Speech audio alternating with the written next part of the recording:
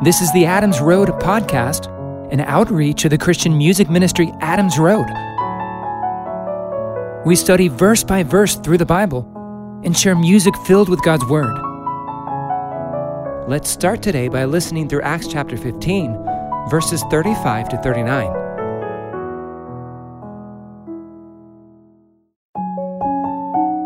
But Paul and Barnabas stayed in Antioch, teaching and preaching the word of the Lord, with many others also. After some days, Paul said to Barnabas, "Let's return now and visit our brothers in every city in which we proclaimed the word of the Lord, to see how they were doing." Barnabas planned to take John, who was called Mark, with him also. But Paul didn't think that it was a good idea to take with him someone who had withdrawn from them in Pamphylia, and didn't go with them to do the work. Then the contention grew so sharp that they separated from each other. Barnabas took Mark with him and sailed away to Cyprus. Let's keep reading, starting in Acts 15, verse 35. But Paul and Barnabas stayed in Antioch, teaching and preaching the word of the Lord, with many others also. Antioch was Paul and Barnabas' home church, so to speak. They had been there for quite a while, serving and proclaiming the word during the church's initial growth phase in that region. It was there where they were eventually sent off by the Holy Spirit and the church on their first missionary trip to the regions of Cyprus and Turkey. And upon return, they continued serving among the believers there. When the Judaizers came, disrupting things, they were sent to Jerusalem to settle the matter. After the issue was settled, they went back to Antioch and continued serving there, even after Judas and Silas departed, preaching and teaching God's word. What's the difference between preaching and teaching the word? Luke lists preaching and teaching as two distinct actions. As well in Scripture, Paul instructs Timothy in 2 Timothy 4, 1-2 to preach the word, be ready in season and out of season, convince, rebuke, exhort, with all long-suffering and teaching. So Timothy there was to preach, and also, among other things, teach. Both preaching and teaching involve sharing God's word. Teaching could be said to include more explication and explanation. Done in more of a conversational setting, it's often dialogical, whereas preaching may include more invitation and exhortation, with its communication being more monological, that is, moving in one direction from the preacher to the hearers. But these qualities can certainly overlap, so that one teaching still exhorts and invites, and one preaching still at times explicates and explains. So Paul and Barnabas remained in Antioch, both teaching and preaching the word. But notice that verse 35 notes, they did so with many others also. In other words, there are many teachers and preachers in Antioch among the believers in the church. This wasn't just one guy doing it all, one pastor preaching all the sermons, leading all the Bible studies, doing all the evangelism. No, there were many among the assembly gifted to preach and teach, likely called to preach and teach, and who in practice looks like regularly preached and taught. You would maybe assume, concerning the great apostle Paul, with all of his knowledge and ability from Christ, that everyone would just step aside and say, "You do it all, Paul." But no, despite the gifting he had, and the intense theological training from the who's who of Pharisees, Gamaliel, Paul wasn't the only guy preaching and teaching in the church at Antioch. Many were. Also, Paul and Barnabas had been set apart as missionaries. This means they also had a responsibility and obligation to the church abroad, where they administered. They couldn't always be there in Antioch to oversee their home church. There needed to be other leaders in Antioch able to preach and teach. These days, sometimes I wonder if gifted speakers and charismatic leaders in Christian churches can be tempted to hoard the preaching and teaching platforms, not allowing the variety and diversity of preaching and teaching gifts that the Holy Spirit has placed on certain individuals in Christ's body to be utilized for the edification of the body. The problem I've seen with the identity of a church getting wrapped up too much in a particular personality, charisma, or preaching style is that when that person has a moral failure or leaves the church for whatever reason, then the church kind of falls apart. But a multiplicity of teachers and preachers in the church, I think, helps prevent some of those hang-ups and ensures that it becomes more about the message than the messenger. It can also keep our egos in check, as leaders equipped to preach and teach take turns and hold each other accountable. Verse 36. After some days, Paul said to Barnabas, "Let's return now and visit our brothers in every city in which we proclaimed the word of the Lord, to see how they're doing." This reflects Paul's genuine concern and love for those abroad to whom they had proclaimed the gospel. These men, Paul and Barnabas, were instrumental in many coming to faith in Jesus. They planted the seed of the gospel in many whose hearts were fertile ground and who received the message with joy and faith. Paul was concerned about their spiritual growth. He wanted to see them grow in the grace and knowledge of Jesus Christ. Like a good shepherd protecting his flock from wolves, the Apostle Paul wanted to check in with these new converts among these freshly planted churches abroad. How were they doing? Was the church growing? Were they remaining faithful?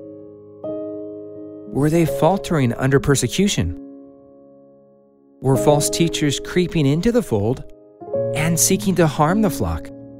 Were those same Judaizers who had just caused so much ruckus in Jerusalem and Antioch going to continue their reckless campaign throughout the dispersion? Would they make their way to Asia Minor, where Paul and Barnabas had planted some of these new churches? Jesus commanded his followers to make disciples, not only baptizing them in the name of Jesus, but also teaching them to observe all of his commands. Paul and Barnabas had planted many seeds of salvation throughout Asia Minor and abroad.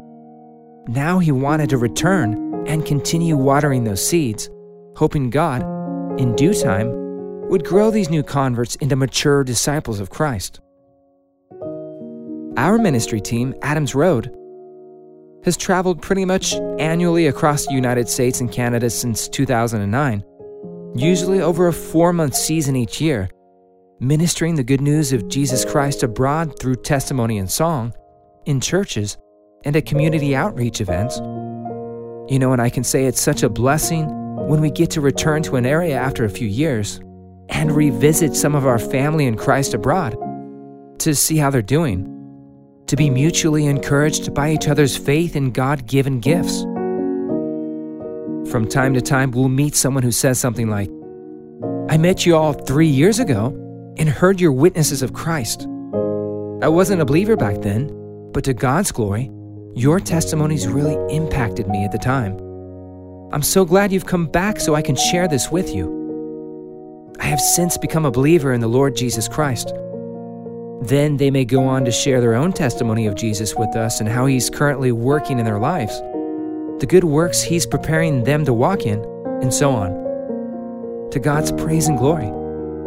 So we'll praise God and rejoice together, reconnect, hang out, pour God's love into each other, encouraging each other through the Word of God.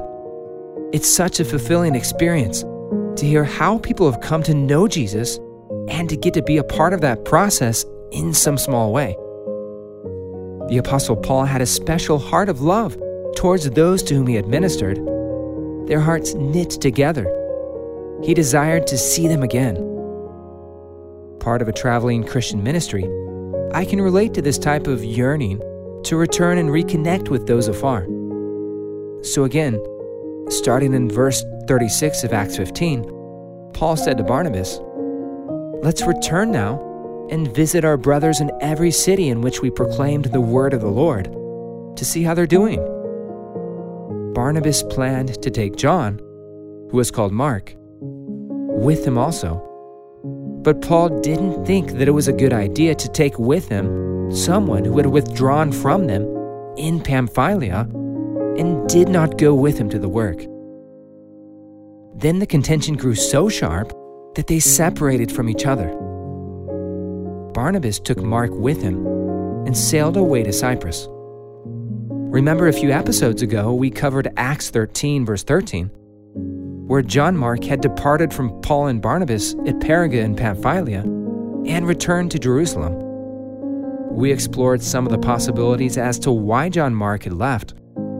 Ultimately, we don't know the circumstances in full picture. We do know here from Acts 15:38 that Paul didn't think too highly of Mark's decision to depart from them to Jerusalem, to the point he refused to let Mark go with him on their second missionary journey.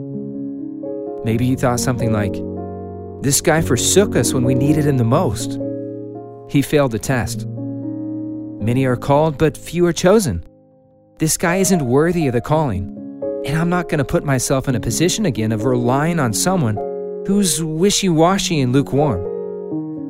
Fool me once, shame on him. Fool me twice, shame on me. Maybe someday he can have a second chance, but not today. And not with me. I just don't think he's ready for this calling. Barnabas, on the other hand, wanted to give this guy a second chance. Perhaps he saw it was an opportunity for restoration and growth in John Mark's life. Also, regarding missionary work, Jesus had said that the harvest is plentiful, but the laborers are few. Maybe Barnabas was of the mindset, why on earth turn away someone from the work who wants to serve? We could really use this guy, and the laborers are few. Furthermore, Barnabas and Mark were cousins. No doubt he had a soft spot for this young man and desired to extend grace and opportunity. This was probably not much different than the soft spot Barnabas had towards Paul himself in his infancy as a Christian. After all, shortly after Paul's conversion, it was Barnabas who took Paul under his wing when the rest of the disciples in Jerusalem wanted nothing to do with him. In their eyes, he was still the Pharisaical zealot who had gone house to house ravaging the Christians. Acts chapter 9 tells us that Paul tried to join the disciples back in Jerusalem, but they were afraid of him. They didn't trust him one bit. Then Barnabas took him under his wing.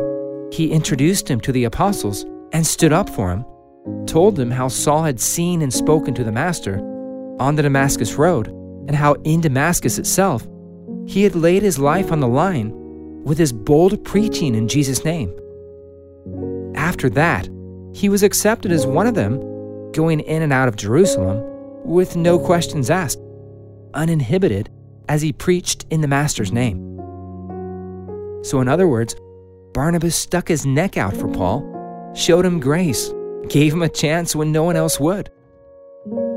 Barnabas was an encourager and very generous. His birth name was Joseph, but he was called by the apostles Barnabas, which means son of encouragement. This just goes to show how highly esteemed this man was among the Jerusalem brothers. He had previously sold a field, for example, and laid it at the apostles' feet. And Acts 11 verse 24 describes him as a good man, filled with the Holy Spirit and faith. When Barnabas' ministry was flourishing in Antioch, he didn't hoard it, but so loved and esteemed Paul that he sought him out in Tarsus and brought him up to Antioch to minister alongside. He saw value in having Paul along for the ride and a need for him. These guys had been in the trenches together for years. Barnabas, along with Saul, organized a collection of funds among Gentile Christians to help their fellow Jewish believers in Judea. They had traveled all over Cyprus and Asia Minor together, by sea and by land, side by side preaching the gospel, enduring persecutions, getting ran out of town, but also reaping a harvest of souls from almost everywhere they went. After their missionary trip, they ministered together in Antioch and were sent by the church in Antioch to Jerusalem to have the dispute, which was started by the Judaizers, settled. After some more time in Antioch, Paul wanted to go back out and check on the converts from their previous mission trip. Barnabas wanted to take along his cousin, John Mark, and give him another chance. But Paul disagreed. For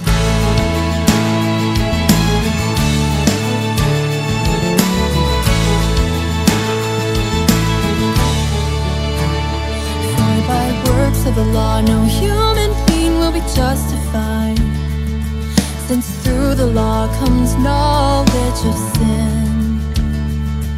So the righteousness of God has been shown apart from the law.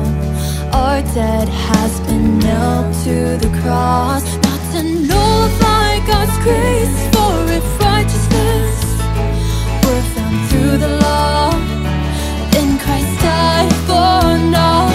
When we hear the word of truth, the gospel of Christ, and believe in His name, we are then justified.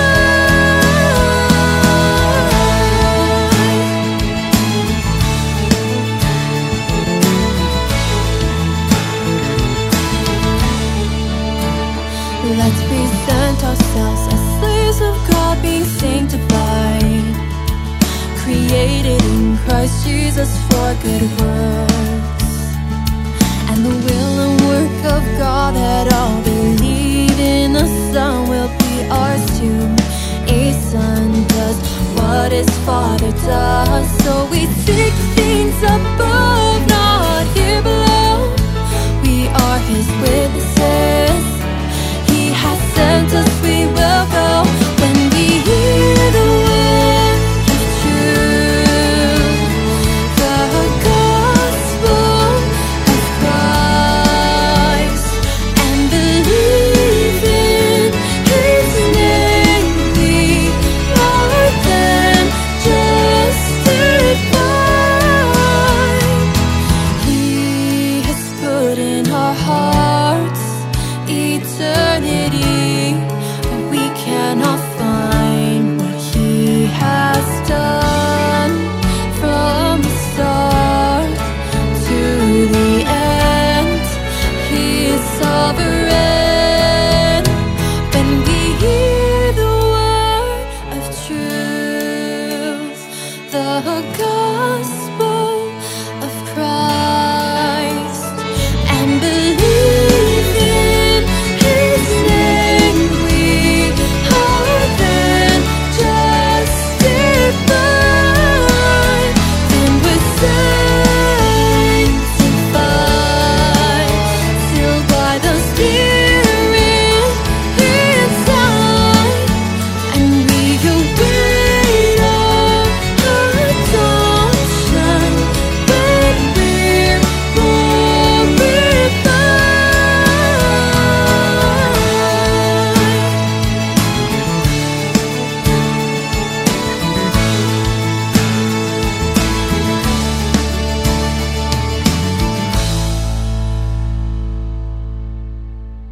That was Fulfilling All Righteousness from the Adams Road album, Son of Man.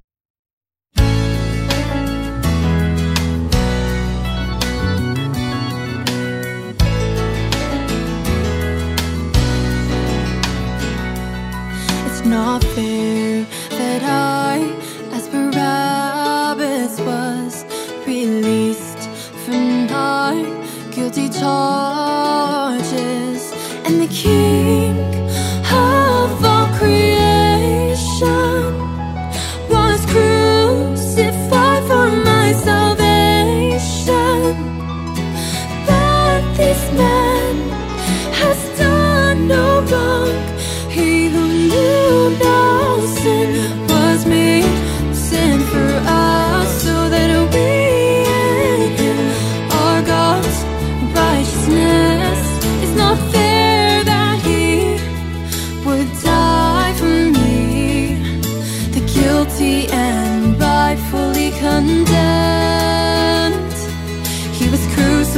crucified so I'd be innocent. It's not fair. It's not fair that Christ would become a curse for us to redeem and call us blessed. And all our sins have been covered. We don't get what we deserve. He who knew no sin was made sin for us, so that we in him are God's righteousness. It's not fair that he would die for me, the guilty and rightfully condemned. I admit that I deserve death and hell and damnation, ever living without life. Why would Christ do this for us after the evil that we've done? He has bought us with the price. He who knew no sin was made sin for us, so that we in him are God's righteousness. He who knew no sin was made sin for us, so that we in him are God's righteousness. It's not fair that he would die for me, the guilty and rightfully condemned. He was crucified so I'd be innocent. There is in Christ no condemnation. It's not fair. It's not fair. It's not fair. It's not fair. It's not fair.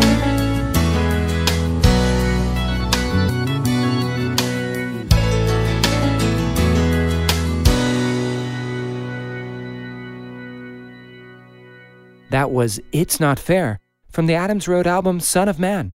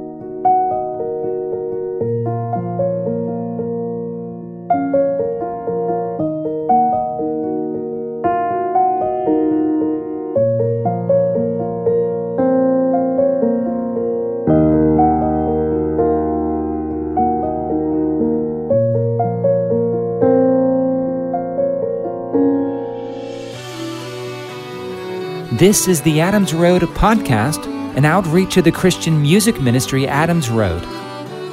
You can learn more about us at adamsroadministry.com. Again, that's adamsroadministry.com. We release a new podcast episode every Saturday. Join us next episode as we examine Acts 15, 36-41. Grace and peace be with you all.